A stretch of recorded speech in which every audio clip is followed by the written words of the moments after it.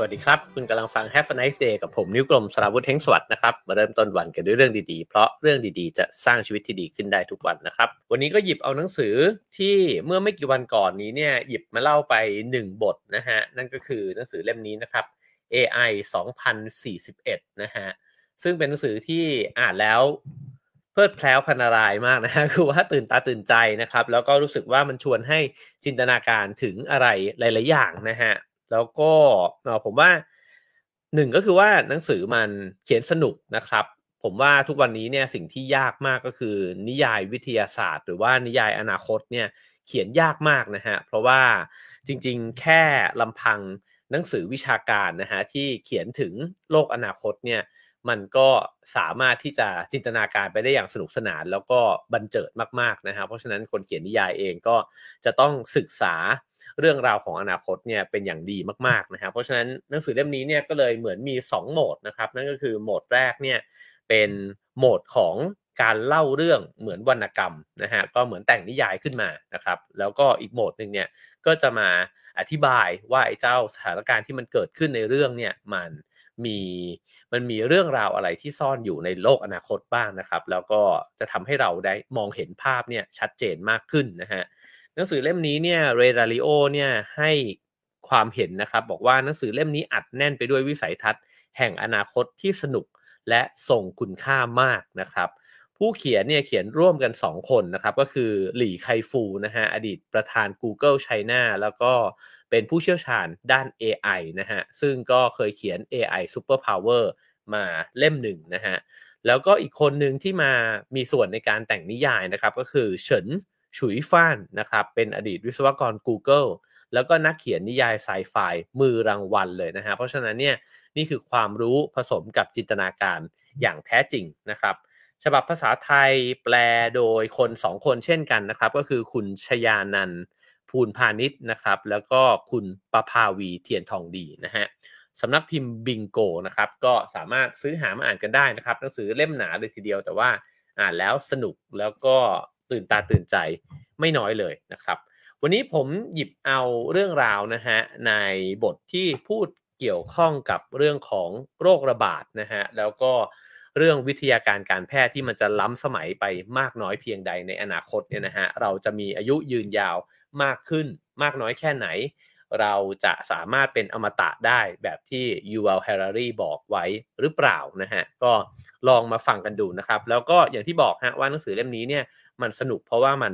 เล่าเรื่องเป็นนิยายด้วยนะครับเพราะฉะนั้นผมจะขอหยิบเอาเรื่องราวในนวนิยายของเขาเนี่ยมาเล่าสู่กันฟังด้วยนะครับแล้วก็ชวนไปซื้อหามาอ่านกันเพราะว่ายังมีอีกหลายเรื่องนะฮะในหนังสือเล่มนี้ที่น่าสนใจมากๆเลยนะครับเรื่องราวในบทที่4เนี่ยเขาตั้งชื่อไว้นะฮะว่ารักไร้สัมผัสนะครับไม่ต้องไม่ต้องซ่อนเลยละกันนะครับทำไมรักถึงไร้สัมผัสก็เพราะว่าในโลกที่มันเต็มไปด้วยโรคระบาดแบบนี้นะฮะเราเนี่ยไม่สามารถที่จะเข้าใกล้กันได้ฉะนั้นเนี่ยเราก็เลยจะต้องรักษาระยะห่างเนี่ยกันไว้แล้วไอ้ความหลอนบางอย่างเนี่ยนะครับก็ทำให้เราไม่อยากจะสัมผัสแตะต้องตัวกันหรือถ้าเกิดว่าเราไม่ไว้ใจว่าคนคนนั้นเนี่ยจะมีเชื้อโรคหรือเปล่านะครับเราก็ไม่อยากจะเข้าใกล้เขาด้วยนะฮะผมว่านั่นเป็นสิ่งที่พวกเราทุกคนที่เกิดมาในยุคสมัยนี้ต่างเข้าใจสิ่งนี้กันดีถ้าไปย้อนกลับไปประมาณสัก10 กว่าปีก่อนเนี่ยไปบอกใครเรื่องนี้ก็ก่อนที่จะมีโควิดนะฮะก็อาจจะทำหน้างงๆอยู่เหมือนกันว่าเอ๊ะมันจะเกิดสิ่งนั้นขึ้นได้ยังไงนะครับเพราะฉะนั้นเนี่ยไอ้เจ้าตัวส่วนของนิยายนะครับก็ถูกเขียนขึ้นมาเนี่ยโดยได้รับแรงบันดาลใจเนี่ยจากโรคโควิด -19 เนี่ยเลยนะฮะแล้วก็รักไร้สัมผัสตั้งคำถามกับโรคระบาดใหญ่ที่กำลังเปลี่ยนแปลงโลกของเราอยู่ แล้วก็มันมาพร้อมกับความเครียดเนี่ยที่เกิดขึ้นนะครับทุกๆคนต่างจะพูดตรงกันนะฮะว่าโควิด -19 เนี่ยมันก็เป็นตัวเร่งปฏิกิริยานะครับให้มันเกิดนวัตกรรมใหม่ๆเนี่ยขึ้นมากมายนะครับโดยเฉพาะทางการแพทย์มีการค้นพบยาใหม่นะฮะการสั่งยาตามพันธุกรรมการผ่าตัดด้วยหุ่นยนต์นะฮะแล้วก็ทั้งหมดนี้เนี่ยก็ล้วนใช้ประโยชน์จาก AI ด้วยกันทั้งสิ้นนะครับมาเข้าเรื่องกันนะฮะ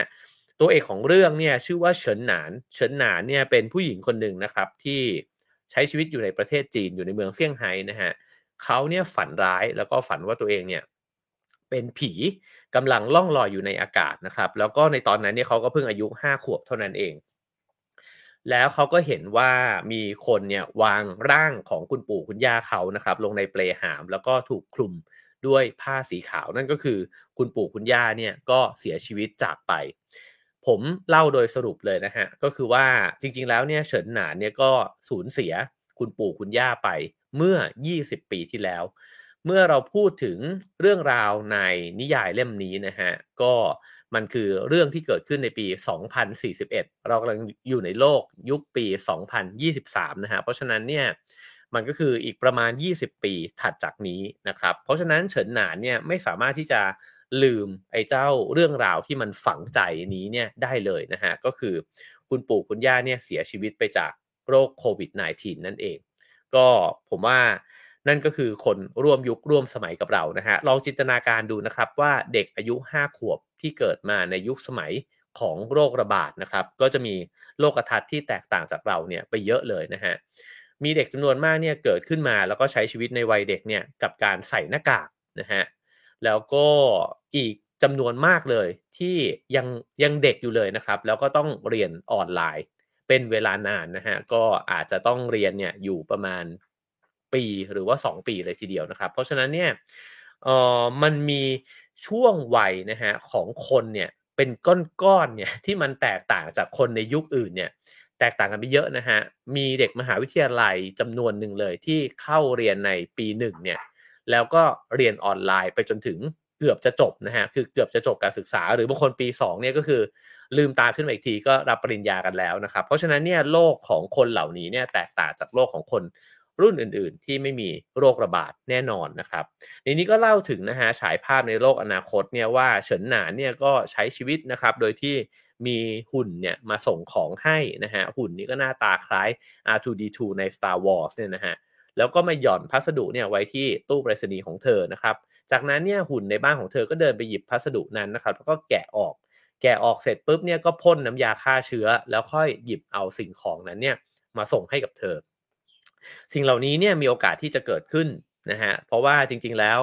หุ่นยนต์เหล่านี้เนี่ยมันก็ถูกใช้งานแล้วนะครับเราอาจจะเห็น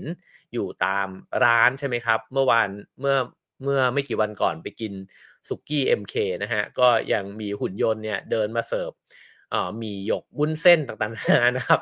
แล้วใช่ไหมฮะแล้วก็ร้านอาหารหลายๆร้านเนี่ยก็เริ่มที่จะใช้หุ่นยนต์เนี่ยมาเสิร์ฟอาหารนะครับเพราะฉะนั้นเนี่ยตามบ้านอีกหน่อยเนี่ยก็จะมีหุ่นยนต์แบบนี้เนี่ยมาช่วยเหลือเราเช่นกันแล้วก็อีกฟังก์ชันหนึ่งที่มันจะต้องทำนั่นก็คือการฆ่าเชื้อนะฮะทำให้สิ่งของต่างๆเนี่ยมันสะอาดก่อนที่จะมาถึงมือเรานอกจากนั้นเนี่ยระบบกรองอากาศนะครับก็จะถูกใช้งานอย่างหนักนะครับเพราะว่ามันจะต้องกรองระบบแบบเป็นซูเปอร์นาโนเลยก็คือตรวจจับสิ่งสกปรกทั้งหลายเนี่ยในอนูที่มันเล็กมากๆนะฮะทุกวันนี้เนี่ยเครื่องปรับอากาศแอร์ทั้งหลายเนี่ยนะครับก็มีระบบกรองอากาศกรองสิ่งสกปรกแล้วก็กรองไวรัสเนี่ยกันอย่างแพร่หลายแล้วนะฮะสิ่งเหล่านี้จะถูกทำโดยละเอียดเนี่ยเพิ่มมากขึ้นเรื่อยๆด้วยเหมือนกันนะครับแล้วในนี้เนี่ยเขาก็คาดการณ์ต่อไปนะครับว่าไอ้เจ้าโคโรนาไวรัสเนี่ยหรือเชื้อแบบโควิดเนี่ยนะครับมันจะไม่จบภายในระลอกนี้นะครับแต่ว่ามันจะกลายไปเป็นโรคระบาดตามฤดูกาลอย่างตัวโคโรนาเองเนี่ยมันก็จะค่อยๆวิวัฒน์ของมันเนี่ยไปเรื่อยๆนะฮะเพราะฉะนั้นเนี่ยมนุษย์ก็เลยตอบโต้เนี่ยด้วยการปรับเปลี่ยนวิถีชีวิตตัวเองนะครับแล้วก็จำเป็นที่จะต้องเปลี่ยนพฤติกรรมหลายๆอย่างนะฮะอย่างเช่นการทักทายกันเนี่ยอีกหน่อยมนุษย์ก็อาจจะไม่ได้ฝรั่งเนี่ยเขาก็จับมือกันใช่ไหมครับหรือว่าโอบกอดกันเอาแก้มชนกันแบบนี้เนี่ยถ้าเกิดว่าโรคระบาดมันเกิดขึ้นซ้ำๆเนี่ยนะฮะกระทั่งเริ่มต้นเลยก็คือการทักทายกันเนี่ยก็อาจจะเปลี่ยนท่าทางไปในนี้เขาก็จินตนาการไปว่าไอ้เจ้าวิธีการแบบที่เราเห็นกันในหนังจีนเนี่ยนะฮะแบบที่ทำแบบนี้นะครับเอากำปั้นแล้วก็มีฝ่ามือเนี่ยมาประกบกันเนี่ยนะครับแบบที่คารวะท่านจอมยุทธเนี่ยนะฮะก็อาจจะถูกใช้แพร่หลายในโลกยุคใหม่ก็ได้นะครับผมว่าการไหว้ก็อาจจะเป็นวิธีหนึ่งเพราะว่าอย่างตอนโควิดเนี่ยผู้นำประเทศมาเจอกันก็นามัสเตกันเนี่ยนะครับแล้วก็นี้ก็เล่าต่อนะฮะว่าเฉินหนานเนี่ยเคยมีชีวิตที่เคยออกนอกอพาร์ตเมนต์มาก่อนนะครับแต่ว่าเธอเนี่ยได้ฝังตัวอยู่ในอพาร์ตเมนต์เนี่ยมาเป็นเวลานานนะครับนานมากในนี้น่าจะเล่าว่า3ปีเป็นอย่างน้อยนะครับอันนี้จริงๆเป็นตัวเลขที่ไม่น่าตกใจเลยนะครับเพราะว่า ตอนที่โควิดระบาดหนักๆเนี่ยเพื่อนผมที่ใช้ชีวิตอยู่ที่นิวยอร์กเนี่ยก็อยู่ในอพาร์ตเมนต์แล้วก็ออกมาเพียงแค่ไปซูเปอร์มาร์เก็ตเนี่ยเป็นเวลา2ปีเต็มนะครับฉะนั้นสิ่งที่มันทำให้เป็นแบบนั้นเนี่ยก็เพราะว่าเวลาที่เธอออกมาข้างนอกเนี่ยมันจะมีระบบเตือนภัยสาธารณะเนี่ยปรากฏอยู่ทั่วไปหมดนะฮะเครื่องหมายสีเขียวเนี่ยก็หมายถึงปลอดภัยกากบาทสีแดงคือพบผู้ติดเชื้อนะครับแล้วก็วงกลมสีเหลืองเนี่ยก็คือพื้นที่ของการเฝ้าระวังซึ่งทั้งหมดนี้เนี่ยมันถูกจัดการด้วยข้อมูลเนี่ยขนาดใหญ่นะครับที่มันถูกอัพขึ้นไปในบนคลาวด์แล้วก็มีเอไอเนี่ยที่ถูกฝึกนะฮะให้ตรวจจับไอ้เจ้าโรคติดเชื้อทั้งหลายเนี่ยอย่างเคร่งครัดนะครับเพราะฉะนั้นเนี่ยสิ่งเหล่านี้มันก็จะช่วยเชื่อมโยงกันหมดเลยคือข้อมูลส่วนบุคคลนะฮะข้อมูลของทางภาครัฐนะครับแล้วก็ข้อมูลของทางฝั่งเอกชนเนี่ยมันก็เชื่อมโยงกันในระบบเหล่านี้นะฮะแล้วก็สามารถที่จะบอกได้ว่าโซนไหนเนี่ยเป็นโซนที่ปลอดภัยโซนไหนเป็นโซนที่เสี่ยงโซนไหนเป็นโซนที่อันตรายนะครับแล้วก็แต่ละคนก็จำเป็นจะต้องให้ข้อมูลเหล่านี้เนี่ยกับสาธารณะด้วยนะฮะทีนี้เฉินหนานเนี่ยเป็นคนจีนใช่ไหมครับแต่เธอเนี่ยมีแฟนหนุ่มคนหนึ่งเป็นชาวบราซิลนะครับแล้วก็ทั้งคู่เนี่ยคบหากันมา2ปีแล้วนะฮะเป็น2ปีที่เป็นความสัมพันธ์แบบห่างไกลคือไม่เคยมาเจอหน้ากันเลยแล้วก็จู่ๆเนี่ยปรากฏว่า กาเซียเนี่ยก็หายไปนะฮะในวันหนึ่งแล้วเฉินหนานก็เลยงงว่าเอ๊ะก็คุยกันมาตลอดนะครับแล้วก็แชทกันอยู่แบบนี้แหละแต่ว่าอยู่ๆไอ้เจ้าแฟนหนุ่มคนนี้ก็หายต่อมไปเลยเธอก็คิดว่าไอ้เจ้าคนนี้มันงอนหรือเปล่านะฮะเพราะว่ากาเซียเนี่ยเพิ่งจะบอกกับเธอว่าขอที่มาเจอกันเนี่ยในชีวิตจริงนะครับแล้ว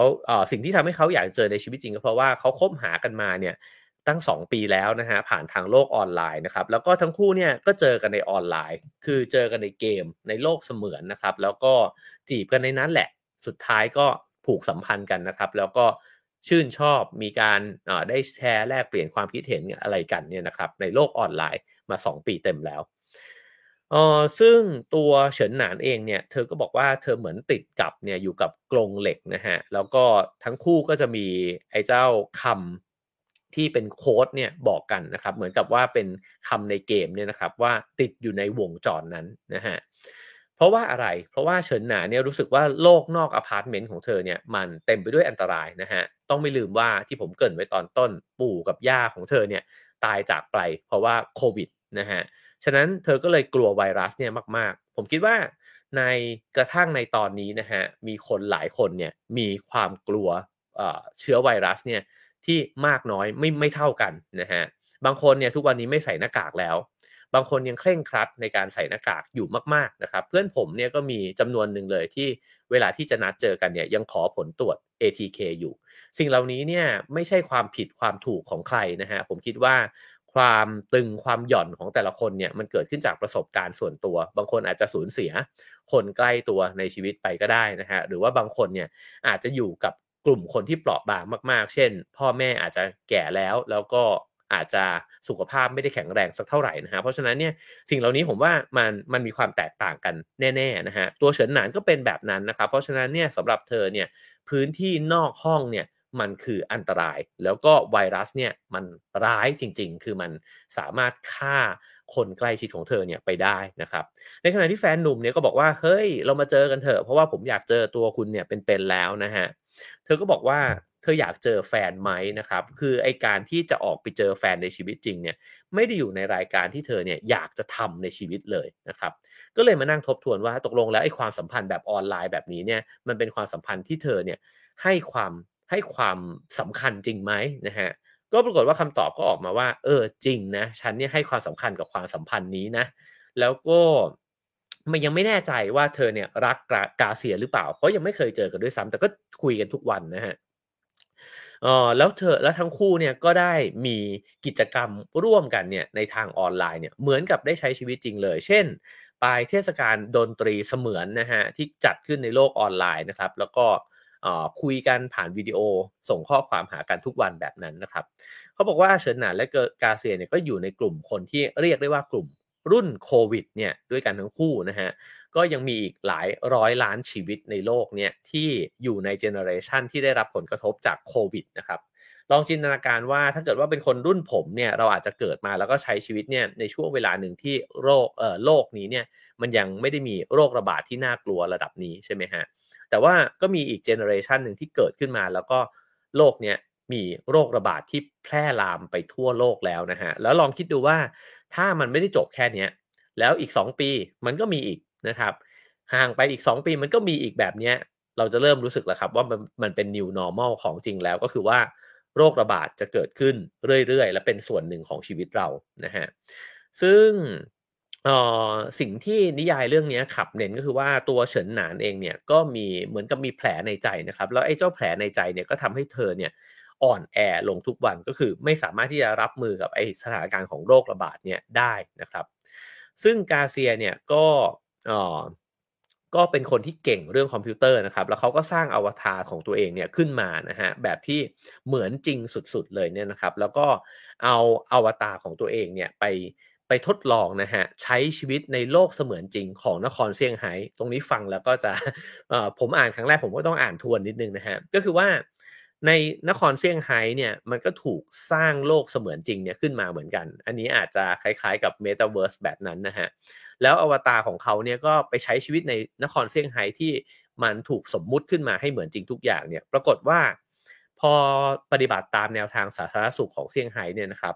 ตัวอวตารของกาเซียเนี่ยก็ไม่ได้มีการติดเชื้อไอ้เจ้าโควิดเนี่ยแต่อย่างใดนะครับสิ่งที่กาเซียทำนี้สิ่งนี้ขึ้นมาเนี่ยก็เพื่อที่จะบอกกับเฉินหนานนะฮะว่าเฮ้ยคุณออกมาจากห้องเถอะหรือว่าคุณออกมาเจอผมเถอะนะครับเพราะว่าจริงๆแล้วเนี่ยถ้าคุณปฏิบัติตามไอ้เจ้านโยบายสาธารณสุขเนี่ยคุณก็จะไม่ได้ติดโรคร้ายอะไรแบบนั้นนะฮะแต่แล้วเนี่ยปรากฏว่าหลังจากนั้นอีกไม่นานนะครับก็มีนักลงทุนรายหนึ่งเนี่ยที่ไปกินอาหารทะเลดิบนะครับแล้วก็ไปติดเชื้อโคโรนาไวรัสเนี่ยสายพันธุ์ใหม่ที่เกิดขึ้นในแถบอาร์กติกนะฮะก็คือในแถบสแกนดิเนเวียนั่นเองนะครับพอเขาเดินทางกลับมาที่จีนเนี่ยก็ปรากฏว่าแพร่เชื้อไวรัสเนี่ยให้สู่คนอีกเป็น100คนแล้วหลังจากนั้นเชื้อมันก็เริ่มลามออกไปนะฮะสิ่งนี้เนี่ยจริงๆประเด็นมันก็คือว่าอีกหน่อยเนี่ยเขาบอกว่าในนิยายเล่มนี้เนี่ยเขาก็เขียนต่อไปนะครับว่าพอโรคระบาดเนี่ยมันเกิดขึ้นถี่มากขึ้นนะฮะก็กลายเป็นว่าเศรษฐกิจของโลกเนี่ยมันก็ทรุดโทรมนะฮะคือมันไม่โงหัวขึ้นมาสักทีเพราะว่าพอมันจะโงหัวขึ้นมาโรคระบาดก็เกิดขึ้นมาใหม่อีกแล้วเนี่ยนะฮะทำให้บรรดา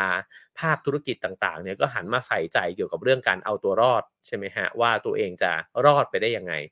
ความใส่ใจในเรื่องของสิ่งแวดล้อมนะครับในเรื่องของโลกร้อนทั้งหลายเนี่ยมันก็ถูกให้ความสำคัญลดลงนี่คือซีนาริโอที่เขาฉายภาพให้เห็นแล้วก็มันก็เป็นไปได้นะครับ ทีนี้พอโลกร้อนเนี่ยมันไม่ได้รับการจัดการเนี่ยไอ้บรรดาน้ำแข็งในขั้วโลกเหนือนะฮะแล้วก็แถบอาร์กติกเนี่ยมันก็ละลายทีนี้พอน้ำแข็งมันละลายเนี่ยมันก็กลายเป็นว่าไอ้พวกสารต่างๆที่มันเคยฝังจมอยู่ใต้น้ำแข็งนะฮะมันก็ลอยขึ้นมารวมถึงเชื้อโรคด้วยนะฮะอันนี้ก็เป็นสิ่งที่เป็นข้อมูลทางวิทยาศาสตร์ที่อธิบายเหมือนกันว่าเรากำลังอยู่ในยุคสมัยที่โรคระบาดจะมากขึ้นเรื่อยๆส่วนหนึ่งเนี่ยก็เพราะว่าน้ำแข็งมันละลายเนี่ยแหละนะฮะ เพราะฉะนั้นเขาก็เลยเขียนเรื่องราวนี้ขึ้นมานะครับแล้วก็ปรากฏว่ามันจะเกิดเหตุการณ์แบบนี้เกิดขึ้นอีกซ้ำๆได้เมื่อคนเนี่ยยังคงเดินทางแล้วก็ไปสัมผัสกับเชื้อโรคต่างถิ่นนะฮะแล้วก็เอากลับมาที่ประเทศตัวเองแล้วก็แพร่กระจายแล้วมันก็แพร่กระจายไปทั่วโลกแบบที่โควิดมันเกิดขึ้นแบบนี้นี่เองนะฮะทีนี้เนี่ยเขาก็บอกว่าเฉินหนานเนี่ยก็รอดจากการติดเชื้อในครั้งนั้นมาได้นะครับแต่ว่าภาพในอดีตของเธอเนี่ยก็ถาโถมเหมือนกับทหารที่มีภาพจำจากสงครามเนี่ยนะครับเพราะว่าภาพจำจากชีวิตของเธอก็คือการที่คุณปู่คุณย่าเสียชีวิตไปเนี่ยจากนั้นเนี่ยเฉินหนานก็ไม่ได้ออกจากอพาร์ตเมนต์อีกเลยนะครับแล้วก็ในยุคที่ทุกอย่างเนี่ยสามารถที่จะอัพขึ้นไปอยู่ในคลาวด์เนี่ยไอ้เจ้าการแบกร่างกายตัวเองไปในที่ต่างๆก็ไม่ใช่เรื่องที่จำเป็นนักเพราะฉะนั้นเนี่ยเธอสามารถใช้ชีวิตอยู่ในห้องเนี่ยได้อย่างราบรื่นมากๆโดยที่ไม่ต้องออกไปเลยนะฮะไม่ออกไปเลยเนี่ย3 ปีนะครับทีนี้พอมาถึงวันครบรอบ2 ปีของการคบหากันเนี่ยไอ้เจ้าแฟนหนุ่มของเธอเนี่ยก็พยายามนะฮะที่จะร้องขอนะครับเธอก็บอกว่าเธอยังไม่พร้อมเจ้ากาเซียเนี่ยก็เลยบอกว่าคุณไม่มีวันพร้อมหรอกหลังจากนั้นเนี่ยเขาก็หายไปจากชีวิตของเฉินหนานไปนะครับคราวนี้เอ่อก็เล่าไปนะฮะถึงไอ้เจ้าวิวัฒนาการไอ้เจ้านวัตกรรมทั้งหลายเนี่ยนะครับในโลกยุคอนาคตซึ่งผมขออนุญาตกระโดดข้ามไปนะฮะถึงเรื่องที่มันเป็นประเด็นสำคัญแล้วกันนะครับเขาก็บอกว่าเฉินหนานใช้ชีวิตไปอยู่มาวันหนึ่งเนี่ยก็มีภาพวิดีโอบลึ้งขึ้นมาเนี่ยแล้วก็ปรากฏเป็นภาพของผู้ชายคนหนึ่งถามเขาบอกว่าคุณเนี่ยเป็นเพื่อนของกาเซียโรฮัสใช่ไหมนะฮะเธอก็ตอบบอกว่าใช่แล้วคุณเป็นใครเนี่ยเขาก็แนะนำตัวเองว่าผมคือนายแพทย์ ซูหมิงเฉิงนะครับก็อยู่ที่ศูนย์การแพทย์สาธารณสุขเซี่ยงไฮ้เนี่ยแหละแล้วก็ตรวจพบว่าคุณโรฮาสเนี่ยที่บินมาที่สนามบินผู่ตงที่เซี่ยงไฮ้เนี่ยนะครับติดเชื้อโควิด AR41 นะฮะซึ่งเป็นโคโรนาไวรัสเนี่ยที่กำลังกลายพันธุ์อยู่นะครับแล้วก็เลยถูกกักตัวไว้ที่โรงพยาบาลในส่วนกักกันปรากฏว่าไอ้เจ้า AR41 เนี่ยเป็นการกลายพันธุ์ที่หายากแล้วก็เกิดขึ้นเร็วมากนะฮะไอ้เจ้าคุณโรฮาสหรือว่ากาเซียเนี่ยก็เลยมีระบบหายใจล้มเหลวเฉียบพลันแล้วก็ภาวะเลือดเนี่ยเป็นกรดนะฮะตอนนี้ก็อยู่ในหน่วยกู้ภัยที่อยู่ในขั้นวิกฤตนะครับเฉินหนานก็เลยตกใจมากว่าเฮ้ยแฟนเขาเนี่ยทำไมอาการหนักขนาดนี้แล้วก็อยากที่จะไปพบนะครับคุณหมอก็บอกว่าตอนนี้เขาไม่สามารถให้เข้าเยี่ยมได้ก็เหมือนกับโควิดเนี่ยแหละนะฮะเพราะว่าเขาอยู่ในช่วงโคม่ามากแล้วเขาก็อัดคลิปไว้คุณอยากดูไหมนะครับปรากฏว่าเขาเปิดคลิปให้ดูเนี่ยก็กาเซียนี่ก็อยู่ในสภาพที่ย่ำแย่มากๆเลยนะฮะแล้วก็พูดกับเฉินหนานบอกว่าผมคิดถึงคุณนะแต่ว่าเรื่องแบบนี้มันไม่น่าจะเกิดขึ้นเลยนะครับคุณหมอซูเนี่ยก็เลยบอกว่าให้ติดตามนะฮะอาการของคนไข้เนี่ยได้จากการดู Smart Stream นะครับแล้วก็ทางหน่วยสาธารณสุขเนี่ยก็จะรายงานแจ้งอาการผู้ป่วยเนี่ยแบบว่าอัปเดตขึ้นไปเนี่ยเรื่อยๆนะฮะแล้วก็เขาไม่สามารถที่จะติดต่อกับครอบครัวของกาเซียได้เพราะว่าตอนนี้มันอยู่ในโซนเวลาที่ต่างกันก็คืออยู่ที่บราซิลนะฮะปรากฏว่าเฉินหนานก็เลยกรอกข้อมูลนะครับแล้วก็เพื่อที่จะรับข้อมูลดิจิทัลทางการแพทย์ของแฟนหนุ่มของเธอนะฮะจากนั้นเนี่ยอาการแล้วก็สิ่งต่างๆมันก็ถูกอัปเดตเนี่ยแบบเรียลไทม์เลยเพราะว่าสิ่งเหล่านี้นะครับมันเกิดขึ้นได้จากอะไรก็เพราะว่าผู้ป่วยเนี่ยถูกตรวจจับข้อมูลนะฮะโดยละเอียดเนี่ยจากอุปกรณ์นานาชนิดเช่นส้วมอัจฉริยะที่สามารถที่จะพอผู้ป่วยไปขับถ่ายปุ๊บเนี่ยก็จะรู้เลยว่าอาการในวันนี้เนี่ยเป็นยังไงนะครับมีแผ่นตรวจที่ตรวจจับชีวภาพที่อยู่ที่ผิวหนังนะฮะจนกระทั่งได้ข้อมูลสำคัญเช่นอุณหภูมิอัตราการเต้นของหัวใจนะฮะระดับไฟฟ้าในเซลล์นอกจากนั้นเนี่ยก็มีไมโครเซนเซอร์ที่อยู่ในรูปแบบของแคปซูลเนี่ยที่ให้ผู้ป่วยเนี่ยกลืนเข้าไปแล้วก็ใช้ตรวจเลือดนะครับใช้สุ่มตัวอย่างเซลล์เนี่ยได้เพราะฉะนั้นเนี่ยอุปกรณ์ต่างๆมันถูกคิดค้นขึ้นมานะครับเพื่อที่จะตรวจจับข้อมูลในร่างกายของเราเนี่ยโดยละเอียดจากหลายๆแง่มุมนะฮะฉะนั้นเนี่ยการแพทย์ก็เลยเข้าใจร่างกายของคนคนนี้อย่างละเอียดมากๆนอกจากนั้นเนี่ยก็สามารถอัปเดตข้อมูลเนี่ยนะฮะส่งไปถึงญาติเนี่ยแบบเรียลไทม์ได้เลยนะฮะซึ่งในนี้เนี่ยเขาก็บอกว่าจริงๆแล้วเนี่ยเราสามารถส่งข้อมูลนี้เนี่ยให้กับคุณได้นะครับแต่คุณเนี่ยจะต้องมีความสัมพันธ์เนี่ยกับผู้ป่วยนะฮะถ้าเกิดว่าไม่ได้เป็นพ่อแม่พี่น้องกันเนี่ยคุณก็จะเข้าถึงข้อมูลของเขาเนี่ยไม่ได้นะฮะทีนี้เนี่ยโรงพยาบาลก็เริ่มกระบวนการนะฮะที่ใช้เอไอแบบอัตโนมัติเนี่ยเพื่อค้นหายาต้านไวรัสชนิดใหม่เนี่ยที่อาจจะช่วยชีวิตเขาไว้ได้เพราะว่าต้องทำงานแข่งกับเวลานะครับคนคนหนึ่งเนี่ยกำลังป่วยหนักมากๆแล้วก็จำเป็นที่จะต้องรู้ข้อมูลเหล่านั้นก่อนนะครับพอรู้ข้อมูลเอาไปวิเคราะห์นะครับแล้วก็พอเอาไปวิเคราะห์เนี่ยก็ถึงจะคิดยารักษาเนี่ยได้อย่างทันท่วงทีนะฮะซึ่งในโควิดเนี่ยผมว่าถ้าเราจำกันได้น่าจะใช้เวลาเป็นปีนะครับกว่าที่ยาเนี่ยมันจะเริ่มแพร่ๆออกมาแล้วกว่าที่คนจะมั่นใจกว่าที่จะมีการทดลองนะครับก็บางคนจะมั่นใจก็ต่อเมื่อผ่านไปเกือบ2ปีแล้วนะฮะนี่ก็แล้วแต่ความกล้าหาญของแต่ละคนนะครับคราวนี้เธอก็มีความกลัวนะครับว่าเฮ้ยเนี่ยมันสิ่งที่มันเคยเกิดขึ้นกับคุณปู่คุณย่าเนี่ยจะเกิดขึ้นกับแฟนหนุ่มของเธอหรือเปล่านะฮะเธอก็ตัดสินใจครับว่าโอ้โหแฟนเนี่ยเดินทางมาจากบราซิลแล้วกำลังจะตายแล้วอะงั้นขอไปดูหน้านะฮะให้กำลังใจสักนิดหนึ่งแล้วกันก็เลยกั้นใจตัวเองออกจากห้องอพาร์ตเมนต์เป็นครั้งแรกในรอบ3ปีนะครับแล้วก็ขี่หุ่นยนต์เนี่ยหุ่นยนต์แม่บ้านเนี่ยนะครับเพื่อที่จะลงมาจากลิฟต์ในนี้มีฉากหนึ่งที่น่ารักดีก็คือว่าอีกหน่อยเนี่ยจะมีลิฟต์ของหุ่นยนต์นะฮะก็คือลิฟต์หุ่นยนต์เนี่ยมันจะแยกไปจากลิฟต์ที่มนุษย์ใช้กันนั่นก็คือหุ่นยนต์นานาประเภทเนี่ยจะลงลิฟต์ตัวเดียวกันสิ่งที่มันแตกต่างคืออะไรนะครับก็คือลิฟต์หุ่นยนต์เนี่ยมันไม่ต้องเว้นระยะห่างทางสังคมผมเนี่ยนึกถึงไอ้เจ้าลิฟต์สนามบินนะฮะที่บางสนามบินที่มันมีลิฟต์ตัวใหญ่มากที่เหมือนกับจอดรถได้ทั้งคันเนี่ยนะฮะแล้วคนก็จะยืนห่างๆกันใช่ไหมครับอีกหน่อยเราอาจจะต้องใช้ลิฟต์แบบนั้นนะฮะในขณะที่หุ่นยนต์เนี่ยใช้ลิฟต์แคบได้อยู่นะครับจากนั้นเนี่ยเธอก็ออกจากบ้านนะครับแล้วก็ระหว่างที่ออกมาเนี่ยก็รู้สึกแปลกประหลาดกับตัวเองเพราะว่าไม่ได้ออกมาเห็นโลกภายนอกนี้เนี่ยนานมากแล้วนะครับคนบางคนก็ใส่หน้ากาก คนบางคนเนี่ยก็ไม่ใส่หน้ากากนะฮะเพราะฉะนั้นก็อยู่ร่วมกันไปแบบนั้นแล้วก็ตัวเธอเองเนี่ยไม่ใช่เพียงแค่ใส่หน้ากากแต่ว่าใส่ไอ้เจ้าชุดกันเชื้อโรคเนี่ยมาทั้งตัวเลยเพราะฉะนั้นเนี่ยคนก็อาจจะหันมามองเธอว่าทำไมแบบซีเรียสขนาดนั้นนะครับแต่เธอก็ไม่ได้แคร์เพราะว่าก็ไม่เป็นไรไม่ได้รู้จักกันอยู่แล้วนะฮะแล้วก็พอจะขึ้นรถไฟใต้ดินเนี่ยก็รู้ว่าจะต้องไปเบียดเสียดกับผู้คนเนี่ยอีกเป็นจำนวนมากนะฮะแล้วสิ่งที่มันยากมากก็คือถ้าเกิดว่าจะติดต่อรถนะฮะที่จะมารับเธอเนี่ยจะต้องใช้ข้อมูลในการฉีดวัคซีนของเธอหรือว่าใช้ข้อมูลไอ้เจ้าประวัติสุขภาพเนี่ยว่าตัวเธอเองเนี่ย1ก็คือฉีดวัคซีนมาแล้วนะฮะ2ก็คือว่า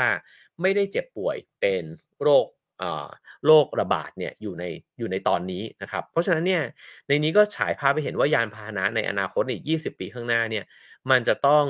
มีการตรวจจับสิ่งเหล่านี้นะครับแล้วก็แต่ละคนเนี่ยมันจะมีเหมือนกับเป็นข้อมูลดิจิทัลเนี่ยนะฮะที่สามารถแสดงได้ถ้าเป็นทุกวันนี้ง่ายที่สุดก็คือแอปในมือถือใช่ไหมครับว่าเราฉีดวัคซีนมากี่เข็มแล้วนะฮะแต่ว่าอันนี้มันจะล้ำไปอีกก็คือว่ามันอัปเดตข้อมูลปัจจุบันเลยว่าตัวคุณเนี่ยมีอุณหภูมิเท่าไหร่เลือดคุณเนี่ยมันบอกไหมว่าคุณเป็นโรคอะไรอยู่นะฮะสิ่งเหล่านี้จะถูกตรวจจับนะฮะเวลาที่คุณจะไปขึ้นยานพาหนะสาธารณะนั่นหมายความว่าสมมุติคุณจะขึ้นรถทัวร์กลับบ้านนะครับก็ต้องโชว์ไอ้เจ้าข้อมูลตรงนี้ก่อนจะขึ้นแท็กซี่สักคันเนี่ยจะต้องโชว์ข้อมูลนี้ให้คนขับนะครับแล้วก็เอ่อสิ่งเหล่านี้เนี่ยก็จะค่อยๆเกิดขึ้นนะฮะแล้วเขาก็บอกว่าเล่าถึงเรื่องก่อนแล้วกันนะครับก็คือระหว่างที่เธอก็ไม่รู้ว่าจะไปยังไงให้เร็วที่สุดเนี่ยแล้วก็ยากด้วยเพราะว่าไม่มีข้อมูลเหล่านั้นนะฮะสิ่งที่เกิดขึ้นกับเฉินหนานก็คือว่าพอไม่ได้ออกจากบ้านมา3 ปีเนี่ยเธอก็ไม่ฉีดวัคซีนด้วยนะฮะเพราะว่าไม่อยากออกมาเจอใครนะครับทีนี้ถ้าเกิดว่าผมเนี่ยอ่านฉากนี้ผมนึกออกเลยเพราะว่าที่เซี่ยงไฮ้เนี่ยมันจะมีแท็กซี่นะครับแล้วก็เหมือนบ้านเราเลยก็คือว่ามีแท็กซี่ป้ายดำแบบที่แต่ก่อนมีนะฮะ ในนี้เนี่ยก็มีรถคันหนึ่งมาจอดเทียบกับเธอว่าเฮ้ยคุณต้องการรถอยู่หรือเปล่าเฉินหนานก็บอกว่าเออได้ต้องการอยู่นะฮะทีนี้คนขับแท็กซี่ก็โชว์แขนของเขาเนี่ยที่ติดไอ้เจ้าอุปกรณ์เนี่ยนะฮะให้เห็นว่าเขาเนี่ยสุขภาพแข็งแรงนะครับแล้วก็ขอไอ้เจ้าสิ่งเนี้ยจากผู้โดยสารเหมือนกันแบบเฮ้ยช่วยโชว์แขนของคุณมาให้ผมดูหน่อยนะฮะปรากฏเฉินหนานเนี่ยไม่มีข้อมูลตรงนั้นนะครับเจ้าคนขับก็ถามคุณฉีดวัคซีนหรือเปล่าเนี่ย เฉินหนานก็มามึงอึ้งแล้วก็บอกว่าจริงๆก็ไม่ได้ฉีดนะฮะตัวคนขับแท็กซี่เนี่ยเขาบอกว่าโอเคงั้นวันนี้คุณโชคดีแล้วกันขอ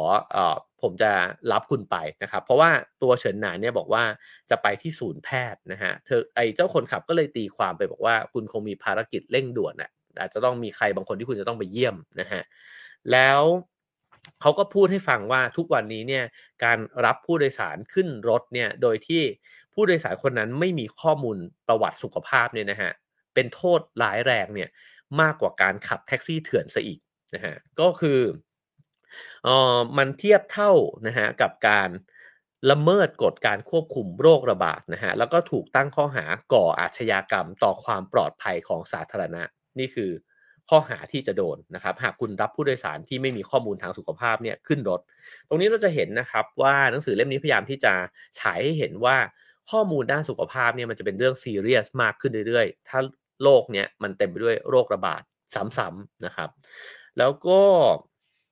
ปรากฏว่าไอ้เจ้าแผ่นตรวจชีวภาพเนี่ยกลายเป็นอุปกรณ์เสริมที่จำเป็นมากสำหรับชาวเมืองนะฮะเช่นเดียวกับหน้ากากอนามัยแบบที่พวกเราเนี่ยกำลังใส่กันอยู่อีกหน่อยเนี่ยมันจะถูกคิดค้นขึ้นมาแล้วก็ถูกสวมเนี่ยนะฮะหรือว่าถูกแปะเข้าไปบนแขนเนี่ยเหมือนเป็นแฟชั่นเพราะฉะนั้นเนี่ยหนุ่มสาวอาจจะเลือกใช้เนี่ยดีไซน์ที่มันเท่นะฮะคือแปะเข้าไปเนี่ยมันก็เนียนไปกับเครื่องแต่งกายของเราแล้วก็อาจจะไปเอาไปอวดกันด้วยซ้ำว่าของฉันเนี่ยเป็นรุ่นที่เท่กว่ารุ่นเธอ แต่ทุกๆคนเนี่ยจะต้องติดไอ้เจ้าแผ่นเนี้ยลงไปนะครับทีนี้พอเขาก็ขับแท็กซี่นี่ก็บึ่งไปเรื่อยๆนะฮะแล้ว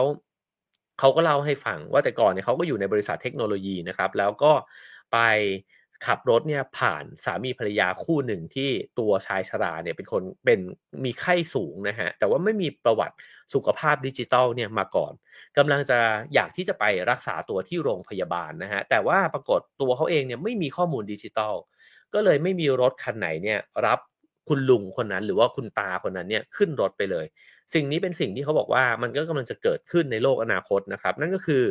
คนที่มีเงินนะฮะหรือว่ามีชีวิตความเป็นอยู่ที่ค่อนข้างโอเคเนี่ยคุณจะมีข้อมูลดิจิทัลของตัวเอง นะครับถ้านโยบายรัฐออกมาเนี่ยแล้วก็ไอ้เจ้าข้อมูลดิจิทัลด้านสุขภาพเนี่ยเป็นเรื่องที่สำคัญเนี่ยนั่นแปลว่าคนเหล่านี้ก็จะเข้าถึงใช่ไหมครับการรักษาในขณะที่คนที่ไม่มีเงินนะฮะแล้วก็ไม่มีข้อมูลเหล่านี้เนี่ยอย่าว่าแต่เข้าถึงการรักษาเลยลำพังแค่คุณจะขึ้นรถเขายังไม่ขึ้นเลยนะฮะตรงนี้เนี่ยก็จะเป็นเรื่องของความเหลื่อมล้ำที่จะเกิดขึ้นเช่นกันเพราะฉะนั้นเนี่ยโอกาสทางสังคมนะฮะที่จะถ่างออกไปเนี่ยก็คือกลุ่มผู้สูงอายุกลุ่มคนพิการนะครับกลุ่มแรงงานข้ามชาติกลุ่มคนที่อพยพทั้งหลายนะฮะหรือว่าคนที่อยู่ชายขอบทั้งหลายแบบนี้เนี่ยจะเผชิญปัญหานะครับเมื่อเทคโนโลยีเนี่ยมันถูกใช้ในชีวิตเนี่ยเพิ่มมากขึ้นนะฮะตัวแท็กซี่คนนี้เขาก็เลยเล่าต่อไปนะครับว่าเขาเนี่ยก็เลยหันมาขับไอ้เจ้ารถเถื่อนแบบนี้แล้วก็ไปสร้างไอ้เจ้าบริษัทเล็กๆของเขาเนี่ยเพื่อที่จะมาแก้ปัญหานะครับกลุ่มคนที่เข้าไม่ถึงข้อมูลดิจิทัลเหล่านี้นะฮะตัวเขาเองเนี่ยก็เล่าว่า6ปีที่แล้วเนี่ยตอนที่ภรรยาของเขาเนี่ยกำลังตั้งครรภ์นะครับแล้วก็ปรากฏว่าน้ำคร่ำแตกนะฮะแล้วรถพยาบาลเนี่ยมารับไม่ได้วันนั้นเซี่ยงไฮ้ฝนตกหนักนะฮะแล้วก็เธอเนี่ยก็รอดชีวิตมาได้เนี่ยด้วยการที่มีคนเนี่ยช่วยเหลือนะฮะขับสวนทางเนี่ยเพื่อที่จะไปส่งที่โรงพยาบาลตรงนี้เนี่ยผมคิดว่าเขาวาดฉาก2ฉากนี้ขึ้นมานะฮะเพื่อให้เราเห็นว่าเวลาที่เทคโนโลยีเนี่ยมันถูกใช้อย่างเคร่งครัดมากๆเนี่ย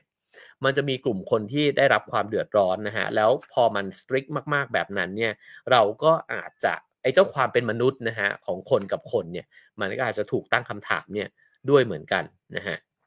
ในนี้เขาก็เขียนคำบอกว่าทุกคนเนี่ยกลัวไวรัสผมเองก็กลัวแต่ถ้าเราเลิกช่วยกันเลิกเห็นอกเห็นใจกันเพราะความกลัวเราก็คงจะมีสภาพอะไรไม่ต่างจากเครื่องจักรนะฮะซึ่งคำพูดนี้เนี่ยมันก็เหมือนฟ้าผ่าลงมากลางใจเฉินหนานเลยเพราะว่าเขาเนี่ยเป็นคนที่กลัวไวรัสใช่ไหมฮะแล้วก็พยายามที่จะไม่ออกจากห้องไม่เจอแฟนของเขาเนี่ยนะฮะก็เลยคิดกับตัวเองว่าเอ๊ะหรือจริงๆแล้วเนี่ยไอ้ความเป็นมนุษย์ของฉันมันก็หายไปแล้วจากความกลัวโรคระบาดของฉันนั่นเองนะครับปรากฏว่าพอเธอกำลังจะเดินทางไปที่โรงพยาบาลนะฮะเธอก็รู้ว่าเธอไม่สามารถที่จะเข้าไปในโรงพยาบาลได้เพราะโรงพยาบาลแห่งนั้นเนี่ยก็จะมีวิธีการตรวจจับนะฮะหนึ่งก็คือตรวจจับพื้นฐานก่อนเลยว่าเดินผ่านเซ็นเซอร์ตัวนี้เนี่ยคุณสุขภาพดีหรือเปล่าแต่อันที่ยากไปกว่านั้นคือเธอต้องโชว์ไอ้ที่ติดแขนเนี่ยนะฮะที่จะอวดข้อมูลว่าเธอฉีดวัคซีนมาบ้างหรือเปล่าเธอเป็นเชื้อโรคอะไรหรือเปล่าเนี่ยนะฮะซึ่งถ้าไม่มีไอ้เจ้าแผ่นนี้เนี่ยพอผ่านเซ็นเซอร์ของโรงพยาบาลเนี่ยมันจะร้องเตือนเลยว่ามีผู้บุกรุกนะฮะฉะนั้นจะทำได้ยังไงก็ปรากฏว่าไอ้เจ้าแท็กซี่ที่เคยมีเรื่องราวในชีวิตเนี่ยนะฮะที่สงสารคนกลุ่มที่เข้าไม่ถึงข้อมูลเหล่านี้เนี่ยก็มีการประดิษฐ์แผ่นปลอมเนี้ยขึ้นมานะฮะบอกว่าคุณใช้แผ่นปลอมเนี้ยได้แต่ว่ามันหลอกคนได้นี่ในอนาคตอาจจะมีสิ่งนี้จริงๆถูกไหมฮะว่าเราก็จะมีไอ้เจ้าแผ่นที่บอกข้อมูลของเราเนี่ยแล้วก็โชว์ให้แท็กซี่ได้แล้วเราก็ขึ้นรถแท็กซี่เนี่ยไปได้แม้ว่าเราจะไม่ได้ตรวจสุขภาพอยู่บ่อยๆหรือว่าเราจะไม่ได้ฉีดวัคซีนนะฮะแต่เขาบอกว่ามันหลอกคนได้ครับแต่มันหลอก AI ด้วยกันไม่ได้คือเวลามันเดินผ่านไอ้เจ้าเครื่องตรวจจับเนี่ยมันจะร้องวิววิววิววิววิวแล้วคุณก็จะถูก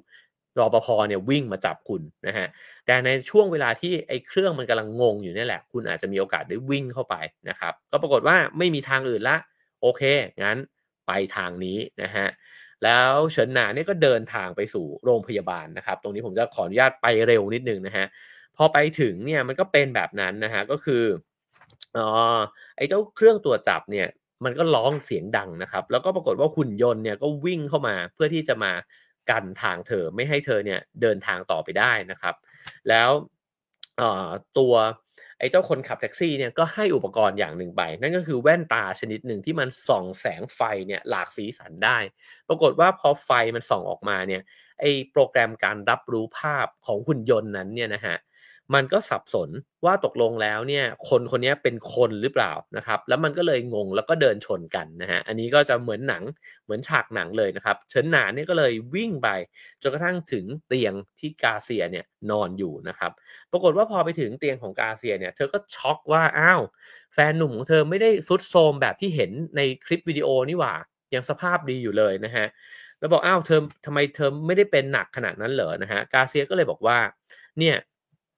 ผมอยากให้คุณมาเจอที่โรงพยาบาลและทั้งหมดนี้เนี่ยคือเกมกาเซียเนี่ยเป็นคนที่ คิดเกมประดิษฐ์เกมนะฮะแล้วก็เลยร่างไอ้เจ้าแผนการทั้งหมดเนี้ยขึ้นมานะครับแล้วก็บอกว่าเวลาที่เธอเนี่ยกรอกข้อมูลลงไปเนี่ยในไอ้เจ้าข้อมูลสุขภาพที่คุณหมอเนี่ยบอกใช่ไหมฮะก็เลยทำให้กาเซียเนี่ยก็สามารถติดตามการเคลื่อนไหวของเธอเนี่ยได้นะฮะแล้วหลังจากนั้นเนี่ยเขาก็เลยเมคเรื่องราวเหล่านี้ขึ้นมาทั้งหมดเลยมีแท็กซี่เถื่อนเนี่ยไปรับเธอนะครับแล้วก็พยายามที่จะทำให้เธอเนี่ยมาที่โรงพยาบาลแห่งนี้เนี่ยได้ตรงนี้ก็จะมีความเป็นนิยายนะฮะแต่ว่ามันจะนำไปสู่ประเด็นที่น่าสนใจนะครับแล้วเฉินหนานก็ถามต่อบอกอ้าวแล้วไอ้คลิปวิดีโอที่คุณแบบทรุดโทรมมากๆนั่นน่ะคุณไม่เห็นสภาพเดียวกันกับในคลิปเลยนะฮะกาเซียก็เฉลยบอกว่าอ้าวนั่นก็อวตารของผมไงล่ะผมเนี่ยใช้เอไอเขียนขึ้นมาทั้งหมดนะฮะก็คือว่าผมไม่ได้มีสภาพแบบนั้นจริงๆแต่ว่าผมปลอมตัวขึ้นมาให้อยู่ในคลิปวิดีโอแล้วก็พูดคุยกับคุณนะครับอันนี้ก็เหมือนที่เมื่อวันก่อนเนี่ยผมเพิ่งเล่าไปว่าอีกหน่อยเนี่ยเราจะไม่สามารถเชื่อถือไม่ว่าจะภาพนิ่งหรือว่าภาพเคลื่อนไหวเนี่ยได้อีกต่อไปนะครับว่าคนคนนั้นเนี่ยเป็นแบบนั้นจริงหรือเปล่านะฮะหรือว่าคนคนนั้นกำลังพูดสิ่งนั้นเนี่ยอยู่จริงหรือเปล่าแล้วก็เอ่อปรากฏว่าพอสิ่งเหล่านี้นะฮะก็ทำขึ้นเนี่ยไอ้เจ้าเฉินหนานก็เหมือนถูกหลอกเนี่ยให้มาเจอแฟนนั่นเองนะครับก็เลยด่าแฟนบอกว่าไอ้บ้านี่คุณทำให้ฉันตกใจแล้วคุณล่อฉันเนี่ยออกมาจากห้องพักของฉันเนี่ยคุณทำทั้งหมดเนี้ยไปเพื่ออะไรนะฮะกาเซียก็บอกว่าก็เพราะผมรักคุณไงล่ะเฉินหนานเนี่ยบอกว่าโอ้โหพอได้ยินคำพูดเนี้ยก็เหมือนแบบกระแสไฟฟ้าเนี่ยช็อตวิ่งไปทั่วร่างนะฮะ เธอเคยได้ยินแล้วก็เคยอ่านสิ่งนี้เนี่ยในช่องทางออนไลน์ผ่านการแชทการคุยกับกาเซียมาแล้วแต่การได้เจอกันตัวเป็นๆแล้วมีคนพูดแบบนี้ให้ฟังเนี่ยมันให้ความรู้สึกที่แตกต่างออกไปโดยสิ้นเชิงนะฮะก็ปรากฏว่าสุดท้ายเนี่ยมันก็ลงเอยด้วยการที่กาเซียก็บอกว่าคุณคงไม่ยอมให้ผมกอดสินะเพราะว่าคุณเนี่ยเป็นคนที่แบบกำลังนอยอยู่นะฮะกับเรื่องของโรคระบาดนะฮะแต่สุดท้ายเนี่ยเฉินหนานก็เคลื่อนตัวเข้าไปใกล้นะครับแล้วทั้งคู่เนี่ยก็ได้กอดกันนะฮะเรื่องราวจบลงตรงนี้นะครับก็จะเห็นว่าเล่าเรื่องสนุกมากนะครับแล้วก็มันฉายภาพให้เห็นเนี่ยอะไรหลายๆอย่างคราวนี้มาลองดูบทวิเคราะห์ที่หลี่ไคฟูเขียนนะครับว่าสิ่งที่เล่ามาทั้งหมดมันฉายภาพอะไรให้เราเห็นบ้างว่าในโลกในอนาคตในอีกประมาณไม่เกิน20ปีนี้เนี่ยจะเกิดสิ่งเหล่านี้ขึ้นนะครับหนึ่งก็คือว่ามันจะเห็นว่าโควิดหรือว่าโรคระบาดเนี่ยจะกลายเป็นไวรัสหรือว่าโรคที่เกิดขึ้นตามฤดูกาลนะฮะมันจะเกิดขึ้นซ้ำๆกันอีกนะครับแล้วก็การที่เกิดโควิดขึ้นเนี่ยเราต่างทราบดีว่ามันไปเร่งนะฮะเร่งเทคโนโลยีเนี่ยให้มันเร็วมากขึ้นโดยเฉพาะในเรื่องของระบบสุขภาพนะครับเขาบอกว่า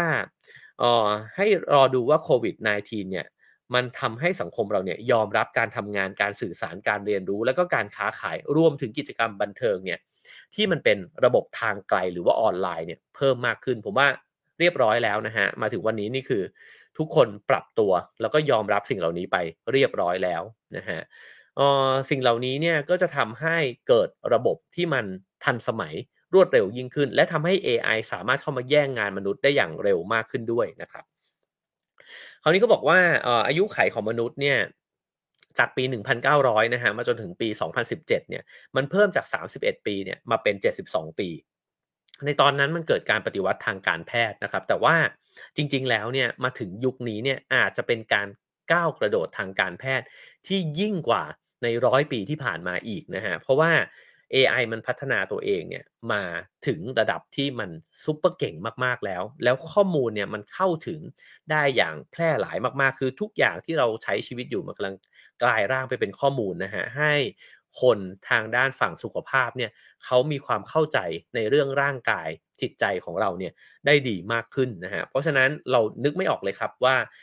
ภายในเวลาประมาณสัก100ปีเนี่ยเรามีอายุยืนขึ้นเนี่ย2เท่านะครับก็คือ31กลายเป็น72นะฮะจริงๆมากกว่า2เท่าด้วยแต่พอมันเกิดการปฏิวัติด้านสุขภาพอีกครั้งหนึ่งเนี่ยเราจะอายุยืนขึ้นอีกเท่าไหร่นะฮะสิ่งที่เป็นเหตุผลก็คือว่าฐานข้อมูลแล้วก็ระบบสุขภาพในปัจจุบันเนี่ยถูกปรับให้เป็นระบบดิจิทัลแทบจะทั้งหมดแล้วนะฮะอันนี้ก็วงเล็บว่าในส่วนของกลุ่มคนที่รายได้สูงนะฮะเพราะฉะนั้นเนี่ยในด้านของเทคโนโลยีเนี่ยมันสามารถจะเข้าถึงข้อมูลมหาศาลเนี่ยในหลายๆด้านเนี่ยมากขึ้นได้นะครับทุกวันนี้การอ่านภาพรังสีเนี่ยสามารถการฉายรังสีวิทยาเนี่ยนะฮะก็สามารถอ่านแบบทางไกลได้วินิจฉัยได้แม่นยำโดย AI นะครับอันนี้เป็น อย่างแรกเลยที่ในกระบวนการสาธารณสุขเนี่ยที่ว่ากันว่าจะถูก AI แย่งงานนะครับแล้วก็จะแม่นยำกว่าหมอที่เคยอ่านไอ้เจ้าผลเนี่ยด้วยนะฮะแล้วก็สามารถทำงานทางไกลเนี่ยได้ด้วยนะครับฐานข้อมูลที่สมบูรณ์ของยาแต่ละชนิดเนี่ยจะช่วยให้แพทย์แล้วก็ AI เนี่ยรู้ว่าจะใช้ยาแต่ละตัวอย่างไรและใช้เมื่อไหร่ด้วยเพราะยาเนี่ยถูกจ่ายออกไปแล้วก็ถูกบันทึกข้อมูลไว้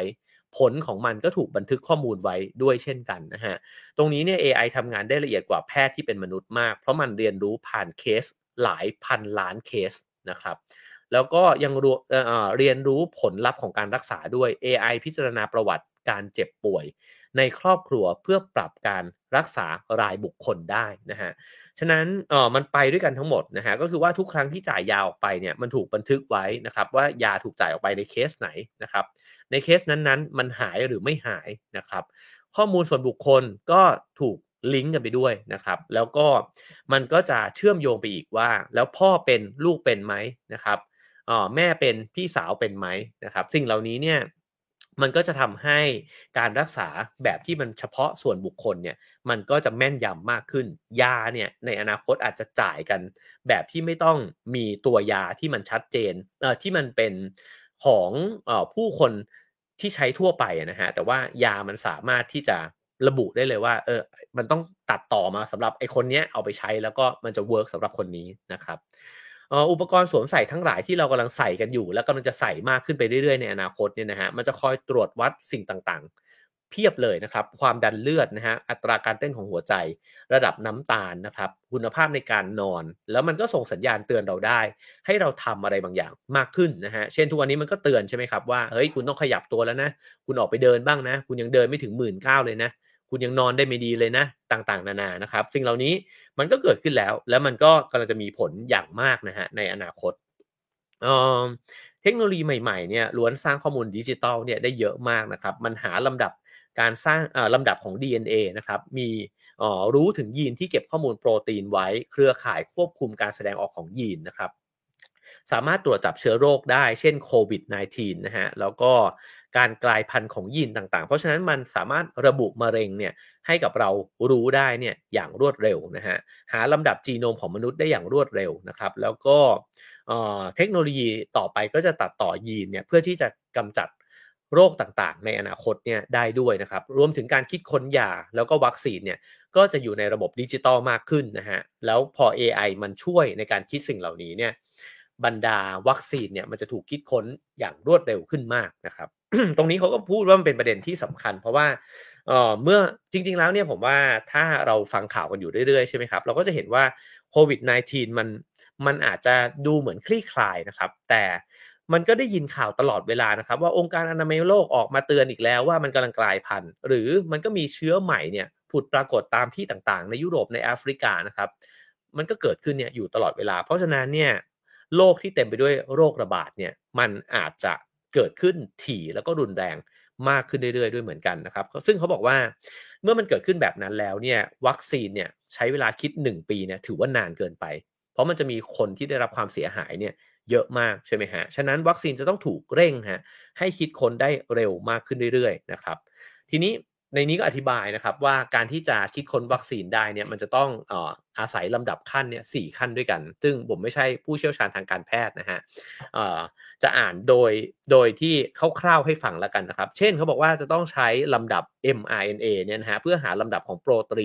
ตีนในเชื้อโรคนะฮะ2ก็คือหาโครงสร้าง3มิติตามลำดับโปรตีนในเชื้อโรคนะฮะซึ่งมันก็คือการม้วนพับของโปรตีนซึ่งไอ้เจ้าการม้วนพับของโปรตีนเนี่ยหนังสือเล่มนี้เขาบอกว่าแต่ก่อนมันหายากมากการที่เราจะเข้าใจรูปทรง3มิติเนี่ยนะฮะที่เป็นโครงสร้างของไอ้เจ้าโปรตีนของไวรัสเนี่ยมันเป็นเรื่องที่ต้องใช้เวลายาวนานมากแต่ทุกวันนี้เนี่ย AI เนี่ยสามารถที่จะทำแบบจำลองนะฮะว่าไอ้เจ้าการพับตัว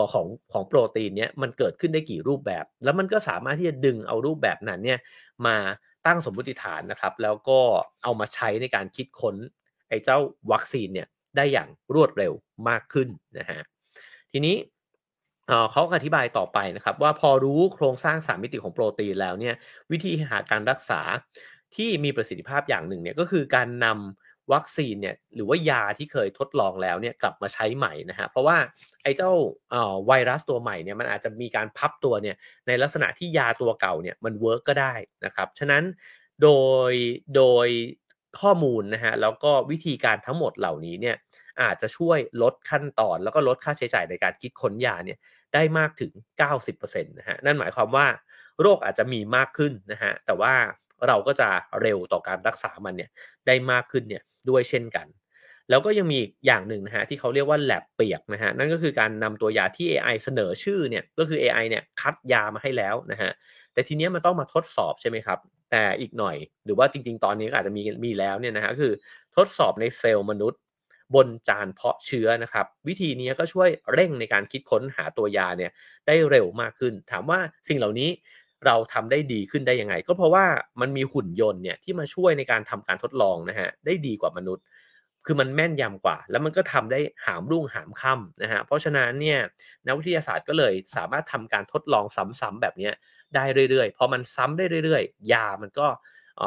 มีผลลัพธ์ออกมาได้รวดเร็วมากขึ้นนะฮะทีนี้ AI สามารถใช้ในการวินิจฉัยโรคได้ด้วยนะครับก็คือการรักษาโรคแบบเจาะจงนะฮะเหมือนที่เมื่อกี้บอกไปว่าด้วยข้อมูลดิจิทัลที่คนแต่ละคนเนี่ยมีนะฮะแล้วก็อาจจะถูกบันทึกไว้เนี่ยในในเครือข่ายเดียวกันนะครับก็สามารถทำให้ระบุสิ่งต่างๆเนี่ยได้อย่างละเอียดมากๆรู้ลำดับ DNA นะฮะแล้วก็รู้ประวัติของตัวเราเองรู้ประวัติของครอบครัวเราฉะนั้นเนี่ยมันสามารถช่วยนะฮะในการวินิจฉัยโรคเนี่ยได้อย่างแม่นยำมากๆคือแต่ก่อนนะฮะเวลาที่เราไปหาหมอก็จะถามว่าคุณเป็นเมื่อไหร่นะครับอาการมันเริ่มมีในวันไหนคุณกินอะไรมาคุณนอนดีไหมใช่ไหมครับมันก็จะรู้ประมาณนี้นะฮะคือเราก็คงสามารถที่จะรู้ข้อมูลตัวเองเนี่ยประมาณนี้แต่อีกหน่อยเนี่ยหมอไม่ต้องถามแล้วหมอกดปุ่มปึ้งหนึ่งเนี่ยรู้เลยไอ้นี่วิ่งมากวิ่งน้อยนอนดีนอนไม่ดีนะครับกินอะไรเข้าไปบ้างนะฮะมีอัตราการเต้นของหัวใจเมื่อ7วันที่แล้วเป็นยังไงนะครับความดันเมื่อเดือนที่แล้วเป็นยังไงเนี่ยมันบอกหมดแล้วนะฮะฉะนั้นเนี่ยสิ่งเหล่านี้จะเกิดอะไรขึ้นนะฮะเขาบอกว่าตัวหลีไคฟูเนี่ยมองว่าในอีก20ปีข้างหน้าเนี่ย AI จะวินิจฉัยโรคเนี่ยเก่งกว่าแพทย์ชั้นนำแนวหน้านะฮะงานรังสีวิทยาจะเป็นงานสาขาแรกที่ได้เห็นกันเพราะว่านี่คือการอ่านผลเนี่ยพวก MRI แล้วก็ CT สแกนเนี่ยที่แม่นยำกว่านักรังสีวิทยาเก่งๆซะอีกนะฮะเพราะฉะนั้น AI เนี่ยก็จะค่อยๆแย่งงานบุคลากรทางสาธารณสุขไปนะครับสเต็ปที่2ก็คือหน่วยงานด้านพยาธิวิทยานะครับแล้วก็การวินิจฉัยโรคตานะฮะสิ่งเหล่านี้เนี่ย AI จะค่อยๆวินิจฉัยได้แม่นยำกว่าคนนะฮะแล้วก็ค่อยๆทำได้ทีละโรคสุดท้าย AI จะตรวจได้ทุกโรคนะฮะเมื่อ AI มีข้อมูลให้ฝึกฝนมากเพียงพอมันจะเก่งกาจจนกระทั่งแพทย์ส่วนมากเนี่ยปล่อยให้มันวินิจฉัยโรคได้เองโดยที่ไม่ต้องควบคุมคือมันจะมีสเต็ปของมันตอนแรกเนี่ยอาจจะยังต้องช่วยมันดูเป็นพี่เลี้ยงนะครับก็คือให้มันวิเคราะห์มาก่อนแล้วแพทย์มาอ่านผลแล้วแพทย์ก็ตีความแล้วก็สื่อสารนะฮะแต่ว่าอีกหน่อยเนี่ยเขาบอกว่าพอมันเก่งไปมากแล้วเนี่ยแพทย์ไม่ต้องช่วยแล้วฮะให้มันจัดการไปเลยแล้วแพทย์เนี่ยมาเป็นคนที่ดูแลผู้ป่วยหรือว่าคอยสื่อสารกับคนด้วยกันเพราะว่าคนอาจจะยังต้องการคนที่ทำหน้าที่นั้นแต่ว่าความเก่งกาจด้านวิชาการเนี่ยแพทย์แทบจะไม่ได้ใช้แล้วนะฮะแล้วก็ในนี้ก็บอกว่างานผ่าตัดที่ซับซ้อนเนี่ยก็ใช้หุ่นยนต์มากขึ้นเรื่อยๆนะครับคือหุ่นยนต์ช่วยผ่าตัดเนี่ยจากปี2012นะฮะใช้อยู่ 1.8% มาถึงปี2018เนี่ยกระโดดขึ้นไปเป็น 15% นะฮะคือในเวลาประมาณ6ปีนี้เนี่ยเราใช้หุ่นยนต์เพิ่มมากขึ้นถึงเกือบ 13% ด้วยกันแล้วลองคิดดูว่ามันจะเก่งมากขึ้นเร็วมากขึ้นไปอีกนะฮะเขาบอกว่าเราก็เดาได้เลยว่าในอีก20ปีข้างหน้าเนี่ยการผ่าตัดทั้งหมดจะต้องมีหุ่นยนต์เข้ามาเกี่ยวข้องด้วยแน่นอนนะฮะการผ่าตัดโดยหุ่นยนต์เต็มรูปแบบที่ไม่มีคนเนี่ยจะถูกใช้งานมากขึ้นเรื่อยๆสุดท้ายก็จะมีหุ่นยนต์นาโนขนาดจิ๋วเนี่ยเพิ่มขีดความสามารถเนี่ยเข้าไปนะฮะเหนือกว่าศัลยแพทย์ที่เป็นมนุษย์นะฮะแล้วก็ไปซ่อมแซมเซลล์ที่เสียหายสู้กับมะเร็งนะฮะแก้ไขข้อบกพร่องทางพันธุกรรมแล้วก็เปลี่ยนโมเลกุลของ DNA เพื่อที่จะกำจัดกับโรคเนี่ยได้นะฮะฉะนั้นหุ่นยนต์มันจะมหัศจรรย์เนี่ยมากขึ้นไปอีกมากกว่าที่ตอนนี้มันทำได้อีกเยอะเลยนะครับอุปกรณ์ที่ใช้สวมใส่นะฮะอย่างในเรื่องก็คือแผ่นที่เอาไว้แปะผิวหนังเนี่ยมันก็จะเป็นเหมือนกับอุปกรณ์อัจฉริยะเนี่ยนะฮะที่คอยเซ็นเซอร์ตรวจจับอุณหภูมินะฮะ แล้วก็ห้องน้ำของเราก็จะกลายเป็นห้องน้ำอัจฉริยะนะฮะชักโครกสามารถวิเคราะห์ไอ้เจ้าอุจจาระปัสสาวะของเราได้นะฮะตลอดเวลาเตียงสามารถที่จะรู้ว่าเรานอนดีนอนไม่ดีพลิกตัวมากพลิกตัวน้อยนะฮะแปรงสีฟันสำรวจไปได้ว่าเหงือกเราเป็นยังไงนะครับฟันเราเป็นยังไงมีแบคทีเรียหรือเปล่านะฮะหมอนอัจฉริยะอุปกรณ์อีกมากมายเต็มไปหมดเหล่านี้นะฮะมันตู้เย็นก็จะรู้ใช่ไหมครับว่าคุณซื้อช็อกโกแลตมาเท่าไหร่คุณแช่เบียร์ไว้ไหมนะฮะคุณมีขาหมูอยู่ในตู้เย็นหรือเปล่านะครับสิ่งเหล่านี้จะเป็นตัวที่ประเมินเรานะฮะว่าตกลงแล้วคุณมีสุขภาพยังไงอยู่แล้วมันก็จะบอกเราด้วยว่าเฮ้ยคุณเริ่มขับถ่ายแล้วมันเริ่มไม่ค่อยเฮลทีแล้วนะฮะแบบนั้นนะครับเพราะฉะนั้นเราจะเป็นยังไงล่ะ ผมว่าส่วนหนึ่งก็คือเราจะหลอนนะฮะว่าอะไรกันนักกันหนาวะทุกอย่างมาตรวจวัดฉันหมดเลยนะฮะแต่อีกส่วนหนึ่งเนี่ยในด้านดีก็คือเขาบอกว่าเราจะรู้ก่อนครับว่าเราจะป่วยหรือเราจะไม่ป่วยเพราะสิ่งเหล่านี้มันจะเตือนเราเนี่ยตั้งแต่ต้นๆเลยนะฮะแล้วพอเรารู้ข้อมูลเหล่านี้มันก็ซิงค์ไปกับหมอของเราอีกนะฮะพอเราไปหาหมอหมอก็รู้หมอก็ช่วยเราได้ทันท่วงทีฉะนั้นเนี่ยโอกาสที่เราจะเจ็บป่วยรุนแรงเนี่ยมันก็จะยากนะครับฉะนั้นในนี้ก็บอกว่าในงานวิจัยเนี่ยบอกว่าในตลาด AI ด้านสุขภาพเนี่ยจะเติบโตขึ้นถึง 41.7% ต่อปีนะฮะแล้วก็ที่สำคัญที่สุดก็คือการคิดค้นยาเพราะว่าโรคระบาดเนี่ยมันทำให้ยาเนี่ยถูกบีบให้คิดค้นให้รวดเร็วแล้วก็เก่งมากขึ้นนะฮะ AI จะใช้ข้อมูลมหาศาลเพื่อมอบอายุขัยยาวนานแบบเจาะจงรายคนเนี่ยให้กับเรานะฮะข้อมูลทางด้านโภชนาการอาหารเสริมการออกกำลังกายการนอนการให้ยานะฮะก็จะถูกจัดมาให้เราเนี่ยแบบเฉพาะบุคคลเนี่ยเพิ่มมากขึ้นนะฮะอีกหน่อยเทคโนโลยีฟื้นฟูผิวเนี่ยจะไม่ได้มีไว้เฉพาะสำหรับคนรวยอีกต่อไปทุกคนจะเข้าถึงได้ทุกคนจะเต่งตึงนะฮะแล้วก็อย่างน้อยที่สุดเนี่ยเราน่าจะมีอายุยืนยาวกว่าคนรุ่นก่อนนี้เนี่ยถึง20ปีนะฮะนั่นหมายความว่าถ้าเราประคองตัวเองเนี่ยไปได้ถึงช่วงวันเวลาที่เทคโนโลยีมันก้าวหน้าในอีก20ปีข้างหน้านะฮะแต่ก่อนเราอาจจะคิดว่าเราจะตายตอน80เราอาจจะอยู่ได้ถึง100นะครับทีนี้เอ่สิ่งเหล่านี้ก็จะเกิดขึ้นนะครับแล้วเขาบอกว่าหุ่นยนต์ก็จะมาอยู่ในชีวิตประจำวันของเราเนี่ยมากขึ้นเรื่อยๆผมว่าเราไม่ทันสังเกตแต่มันก็อยู่แล้วนะครับโดรนก็จะถูกใช้มากขึ้นนะครับหุ่นยนต์ในโรงงานเนี่ยมันมีแล้วมันก็จะเก่งมากขึ้นเรื่อยๆมันตอนนี้มันยังทำงานร่วมกับคนอยู่แต่ตอนสิ่งที่มันจะพัฒนาไปก็คือหุ่นยนต์ทำงานกับหุ่นยนต์ด้วยกันเองมันสามารถไปหยิบของตรงนี้มาส่งของให้อีกตัวหนึ่งทำความสะอาดนะฮะแล้วก็สามารถนำมันไปแพ็คลงกล่องเสร็จก็เอาไปจัดส่งแบบนี้นะฮะเพราะฉะนั้นเราจะเห็นภาพว่าในสายพานการผลิตหรือว่าสายพานการส่งของโลจิสติกส์ทั้งหลายเนี่ยคนเนี่ยก็อาจจะค่อยๆหายไปด้วยเช่นกันนะครับแล้วก็เอ่อไม่ต้องนับว่ามันก็จะมาพร้อมกับเมืองอัจฉริยะนะฮะรถไร้คนขับนะครับสิ่งต่างๆเหล่านี้ก็จะต้องค่อยๆเกิดขึ้นแน่ๆนะฮะแล้วก็อย่างที่บอกเมื่อกี้นะฮะว่าผมว่าในบรรดาร้านอาหารทั้งหลายเนี่ยเราก็เริ่มเห็นแล้วนะครับว่าเขาก็ใช้หุ่นยนต์ในการเสิร์ฟอาหารกับเราแล้วจริงๆจะว่าไปกระพริบตาอีกทีนึงเนี่ยอีก5ปีข้างหน้าเนี่ยอาจจะร้านอาหารส่วนใหญ่ก็อาจจะใช้หุ่นยนต์เสิร์ฟอาหารทั้งหมดแล้วนะครับแล้วก็บรรดาฟาสต์ฟู้ดทั้งหลายเนี่ยผมว่าจริงๆถ้าเราเดินทางนะฮะในเมืองไทยก็มีแต่มันอาจจะไม่ได้รับความนิยมเนี่ยแต่อย่างในยุโรปเนี่ยเวลาไปซื้อเบอร์เกอร์นะฮะซื้อไก่ทอดทั้งหลายเนี่ยนะครับมันแทบจะไม่ไปที่เคาน์เตอร์แล้วใช่ไหมฮะเพราะเราก็ไปยืนกดปึ้งแล้วก็สุดท้ายแล้วก็แค่ไปรับอาหารจากเคาน์เตอร์เท่านั้นเองในตอนที่ผมไปที่เดนมาร์กแล้วมีร้านเบอร์เกอร์ร้านหนึ่งที่ไปกินแทบทุกเช้าเนี่ยนะฮะมีพนักงานประจำเคาน์เตอร์แค่คนเดียวแล้วก็มีอยู่ในครัวเนี่ยอีกคนหรือ2คนเท่านั้นเพราะฉะนั้นในร้านอาหารแทบจะไม่มีคนแล้วนะฮะแล้วก็เราก็บริการตัวเองนะครับก็ไปรับอาหารจากเคาน์เตอร์มากินเสร็จก็เอาอาหารไปเทนะครับแล้วก็โต๊ะก็กลับมาคลีนปกติถ้ามันเลอะเทอะหน่อยก็อาจจะมีสักคนหนึ่งเขาเดินออกมาคลีนซึ่งในอนาคตหุ่นยนต์ก็คลีนโต๊ะได้อยู่แล้วไม่ได้ยากอะไรนะฮะเพราะฉะนั้นภาพที่หนังสือเล่มนี้ฉายให้เห็นก็คือว่าร้านอาหารเนี่ยอีกหน่อยเนี่ยจะไม่มีคนเลยนะครับก็คือมีหุ่นเนี่ยคอยเสิร์ฟนะครับแล้วก็คอยทำความสะอาดถ้าจะมีคนเนี่ยก็คือร้านอาหารที่หรูเท่านั้นก็คือคนยังโหยหาบริกรเนี่ยบ่อยทั้งหลายเนี่ยนะครับอยู่นะฮะแต่ว่าคุณต้องจ่ายตังค์เพื่อที่จะไปใช้บริการเนี่ยกับคนที่จะมาเสิร์ฟคุณนะครับแล้วก็โรงแรมนะฮะก็จะมีหุ่นยนต์ทำความสะอาดส่งเสื้อ ซักรีดให้นะครับขนกระเป๋าเดินทางผมว่านี้ชัวร์นะฮะคือตอนนี้เราเข้าไปยังมีคนที่มาคอยหยิบกระเป๋าเราขึ้นไปที่รถนะฮะแต่ว่าหุ่นยนต์ทำหน้าที่นี้ได้ง่ายๆอยู่แล้วนะฮะ room service ต่างๆนะครับออฟฟิศนะฮะก็จะมีหุ่นยนต์เป็นพนักงานต้อนรับนะครับพนักงานดูแลความปลอดภัยพนักงานทำความสะอาดนะครับร้านขายของก็จะมีหุ่นยนต์คอยทำความสะอาดแล้วก็จัดสินค้าวางบนชั้นนะฮะสถานที่ให้บริการข้อมูลต่างๆก็จะใช้หุ่นยนต์ในการตอบคำถามนะครับแล้วก็บอกทางไม่ว่าสนามบินโรงแรมออฟฟิศนะฮะจริงๆผมว่าทุกวันนี้เราเห็นว่าหุ่นยนต์เนี่ยทำงานร่วมกับมนุษย์อยู่เยอะมากสนามบินก็ใช้หุ่นยนต์ทำความสะอาดแล้วด้วยนะฮะแล้วก็จริงๆการตอบคำถามต่างๆนานาเราจะคุ้นชินมากขึ้นกับการตอบคำถามของหุ่นยนต์นะครับแล้วก็จริงๆอาจจะเชื่อมั่นในมันมากขึ้นเรื่อยๆด้วยซ้ำนะฮะว่าข้อมูลเนี่ยละเอียดมากกว่านะครับมีความแน่ใจได้เนี่ยมากกว่าแม่นยำมากกว่านะครับแล้วก็หุ่นยนต์ภายในบ้านเนี่ยก็จะเก่งกว่าไอ้เจ้าหุ่นยนต์ที่เราใช้ดูดฝุ่นในทุกวันนี้นะฮะมันจะทำงานได้ละเอียดละออมากขึ้นมันจะล้างจานได้เก่งกว่าเครื่องล้างจานเขาบอกว่าอีกหน่อยเนี่ยเราวางจานไว้แล้วก็ไม่ต้องเขี่ยเศษอาหารเลยมันจะคัดแยกเศษอาหารแล้วก็มันก็จะล้างจนกระทั่ง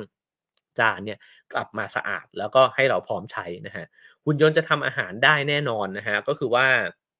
มันจะจัดเตรียมอาหารที่เราอยากจะทำเนี่ยวัตถุดิบต่างๆเนี่ยเอาไว้ให้อัตโนมัติเลยถ้าคุณต้องการจะทำก็คือคุณแค่มาปรุงมันเท่านั้นเองนะฮะมันเตรียมสัดส่วนอาหารทั้งหมดเนี่ยเอาไว้ให้เรียบร้อยแล้วนะครับเพราะฉะนั้นเนี่ยไอ้เจ้าสไตล์ของการทำงานและวิถีชีวิตสมัยใหม่เนี่ยมันก็จะเหมือนกับเฉินหนานนั่นเองนะฮะก็คือว่าเราไม่จำเป็นจะต้องออกมานอกตัวอาคารเลยก็เป็นไปได้3ปีไม่ออกมาเลยยังได้เลยนะฮะแล้วทุกคนก็สามารถทำงานผ่านโลกออนไลน์ได้หมดแล้วนะครับก็ต้องไปยื้อกันแหละครับว่าบริษัทอยากจะให้พนักงานเข้างานแล้วพนักงานอยากจะเข้าออฟฟิศหรือเปล่านะครับไอ้เจ้าการอยู่บ้านนานๆเนี่ยมันก็เปลี่ยนความคิดของเราไปด้วยเหมือนกันนะครับมันสลัดนิสัยเก่าๆของเราออกไปผมว่าพฤติกรรมหลายคนเปลี่ยนไปแล้วนะฮะแต่ก่อนเนี่ยตอนกลางวันอาจจะออกเดินออกไปกินข้าวนะครับที่หน้าปากซอยหรืออะไรก็ว่าไปเดี๋ยวนี้คุณก็อาจจะกดแอปพลิเคชันแล้วก็สั่งดิลิเวอรีเนี่ยมาส่งให้ที่บ้านหรือว่าใต้ถุนตึกใต้ถุนคอนโดทั้งหลายนะครับก็เอ่อ แต่นั่นมันเป็นแค่เสี้ยวเดียวเท่านั้นเองนะฮะคือพฤติกรรมคนเวลามันเปลี่ยนปุ๊บมันเปลี่ยนเป็นลูกโซ่เลยถูกไหมฮะถ้าเราใช้ชีวิตในห้องมากขึ้นใช้ชีวิตในบ้านมากขึ้นจะมีอะไรที่เปลี่ยนแปลงไปอีกนะฮะทีนี้บอกว่าในช่วงปลายปี2020เนี่ยบิลเกตส์เนี่ยเคยทำนายว่าการเดินทางเพื่อไปทำธุรกิจจะหายไป 50% นะครับคาดการณ์ว่าชาวอเมริกันเนี่ย 30% จะทำงานที่บ้านเกือบจะถาวรนะฮะแล้วก็ MIT เนี่ยก็เรียกการระบาดของโควิดเนี่ยว่าเหตุการณ์ที่บังคับให้เกิดระบบอัตโนมัตินะฮะซึ่งขับเคลื่อนความจำเป็น3อย่างของมนุษย์นั่นคือผลผลิตที่เพิ่มมากขึ้นต้นทุนที่ลดลงแล้วก็ความปลอดภัยของมนุษย์นะฮะฉะนั้นเนี่ยมันจะถูกขับเน้นสิ่งเหล่านี้แล้วก็คิดค้นให้มันดีมากขึ้นเรื่อยๆนะฮะโปรแกรม Zoom เนี่ยเขาบอกว่าจะถูกจารึกไว้ในประวัติศาสตร์เลยว่าเป็นเครื่องมือที่ช่วยให้โลกเนี่ยดำเนินต่อไปได้ในยุคโควิด -19 นะฮะแล้วก็สร้างการประชุมที่มีประสิทธิภาพขึ้นมาได้เราจะเห็นภาพงานแต่งงานอันสนุกสนานห้องเรียนที่น่าตื่นเต้นนะฮะที่ให้นักเรียนนับล้านเนี่ยได้เรียนร่วมกันได้นะครับผ่านการทำแบบออนไลน์นี่เองนะฮะการประชุมธุรกิจออนไลน์จะถูกบันทึกเอาไว้นะฮะบันทึกเสียงเอาไว้ถูกสามารถรื้อค้นได้นะครับแล้วก็สามารถติดตามงานต่างๆนานาได้เพราะฉะนั้นมันอาจจะได้รับความนิยมเนี่ยเพิ่มมากขึ้นด้วยนะครับในอนาคตก็จะมีการสื่อสารวิดีโอผ่านอวตารของตัวเองนะฮะทุกคนก็จะมีอวตารของเราเพราะฉะนั้นเราจะใส่ชุดนอนก็ได้แล้วเราก็ให้อวตารเราเนี่ยคอยขยับปากแทนนะฮะคอยจัดรายการแทนเราเนี่ยก็ได้นะครับแล้วก็สิ่งเหล่านี้ก็จะเหมือนจริงมากขึ้นเรื่อยๆเหมือนที่ในเรื่องบอกนะฮะว่าแยกไม่ออกระหว่างคนจริงกับอวตารนะฮะครูเสมือนจริงครูที่เป็น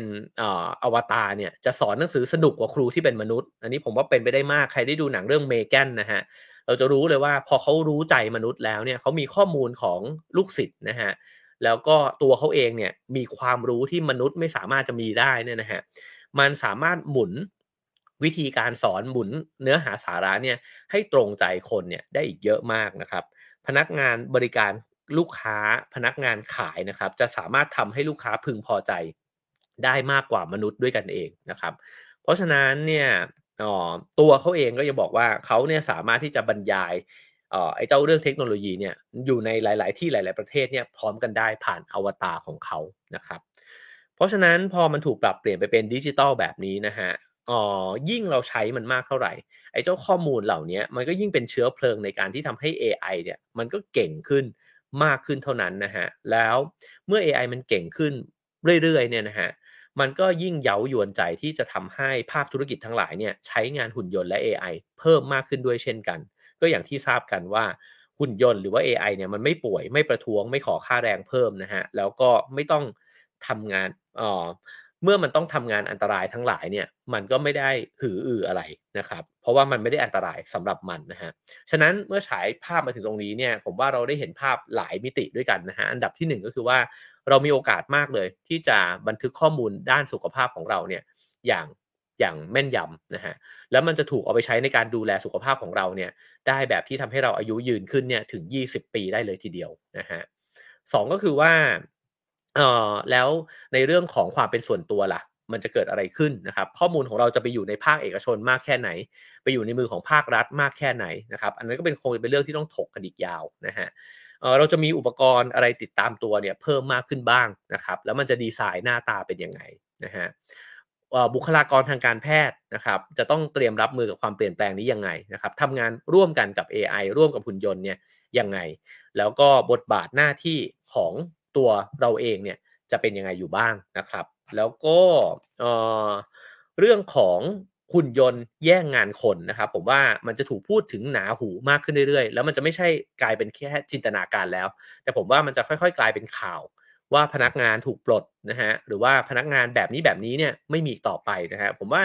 เราสังเกตเห็นมากมายในช่วงโควิดนะครับเราไปที่ไหนเนี่ยแทนที่เราจะรับบัตรจอดรถเนี่ยจากพนักงานที่เป็นคนยื่นให้เนี่ยทุกวันนี้ก็คือเอามือไปผ่านปุ่มนะฮะไม่ให้แตะด้วยซ้ำนะครับแล้วก็จะมีกระดาษไอ้เจ้าสิ่งนั้นออกมาคนหายไปแล้วเรียบร้อยนะฮะอีกหน่อยรปภ.ก็อาจจะไม่ใช่คนแล้วก็ได้พนักงานเสิร์ฟตามร้านจะไม่ใช่คนแล้วนะฮะผมว่าสิ่งเหล่านี้จะเห็นมากขึ้นเรื่อยๆนะครับแล้วมันจะเกิดอะไรขึ้นมันก็จะเกิดคนว่างงานขึ้นอีกเป็นจำนวนมากซึ่งก็จะเป็นคนที่เข้าไม่ถึงความรู้เข้าไม่ถึงข้อมูลเทคโนโลยีนะฮะแล้วช่องว่างตรงนี้ก็จะเพิ่มมากขึ้นเรื่อยๆนะฮะเพราะฉะนั้นปัญหานี้จะแก้ยังไงนะครับอันนั้นเป็นสิ่งที่หนังสือเล่มนี้ก็ทิ้งท้ายไว้เช่นกันนะฮะก็ถ้ามีโอกาสจะกลับมาตอบคำถามนี้นะฮะว่าหนังสือเล่มนี้ตอบคำถามนี้ว่ายังไงบ้างผมว่าเป็นคำถามที่หลายๆคนเนี่ยล้วนแล้วแต่คบคิดอยู่ด้วยกันทั้งสิ้นนะครับโอเคครับทั้งหมดนั้นคือเนื้อหาของ Have a Nice Day ประจำวันนี้นะฮะก็สามารถให้คะแนนความพึงพอใจได้นะครับว่าฟังแล้วสนุกไหมเป็นประโยชน์ไหมนะครับก็จะหยิบเอาเรื่องราวของโลกอนาคตอันใกล้นะฮะมาเล่าสู่กันฟังบ่อยๆเพราะผมคิดว่าพลาดไม่ได้นะฮะคือถ้าเรา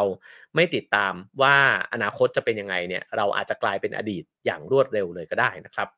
แล้วก็สามารถสนับสนุนรายการนะครับได้ตามเบอร์บัญชีและ QR Code ที่ปรากฏอยู่บนหน้าจอนะฮะขอบคุณทุกการสนับสนุนเลยนะครับแล้วก็สามารถกดแชร์กดไลค์กด Subscribe กันไว้ได้เช่นเคยนะครับผมขอบคุณทุกคอมเมนต์นะฮะแล้วก็ทุกคำทักทายทุกคะแนนที่ให้กันเข้ามานะครับมีคุณกิติยาบอกว่าสนุกมากคุณศิรเมธบอกว่าสนุกมากนะฮะผมอ่านแล้วก็สนุกนะครับแล้วก็เล่าเองก็สนุกเองนะครับจากหนังสือเล่มนี้นะฮะ AI 2041นะครับก็ไปซื้อหามาอ่านกันได้เพราะว่าอยากเชียร์นะฮะหนังสืออ่านสนุกจริงๆนะครับสำนักพิมพ์บิงโกนะครับผู้เขียนคือหลี่ไคฟูนะครับแล้วก็เฉินฉุยฟ่านนะครับผู้แปลคือคุณชยานันท์ภูลพาณิชย์แล้วก็คุณประภาวีเทียนทองดีนะครับ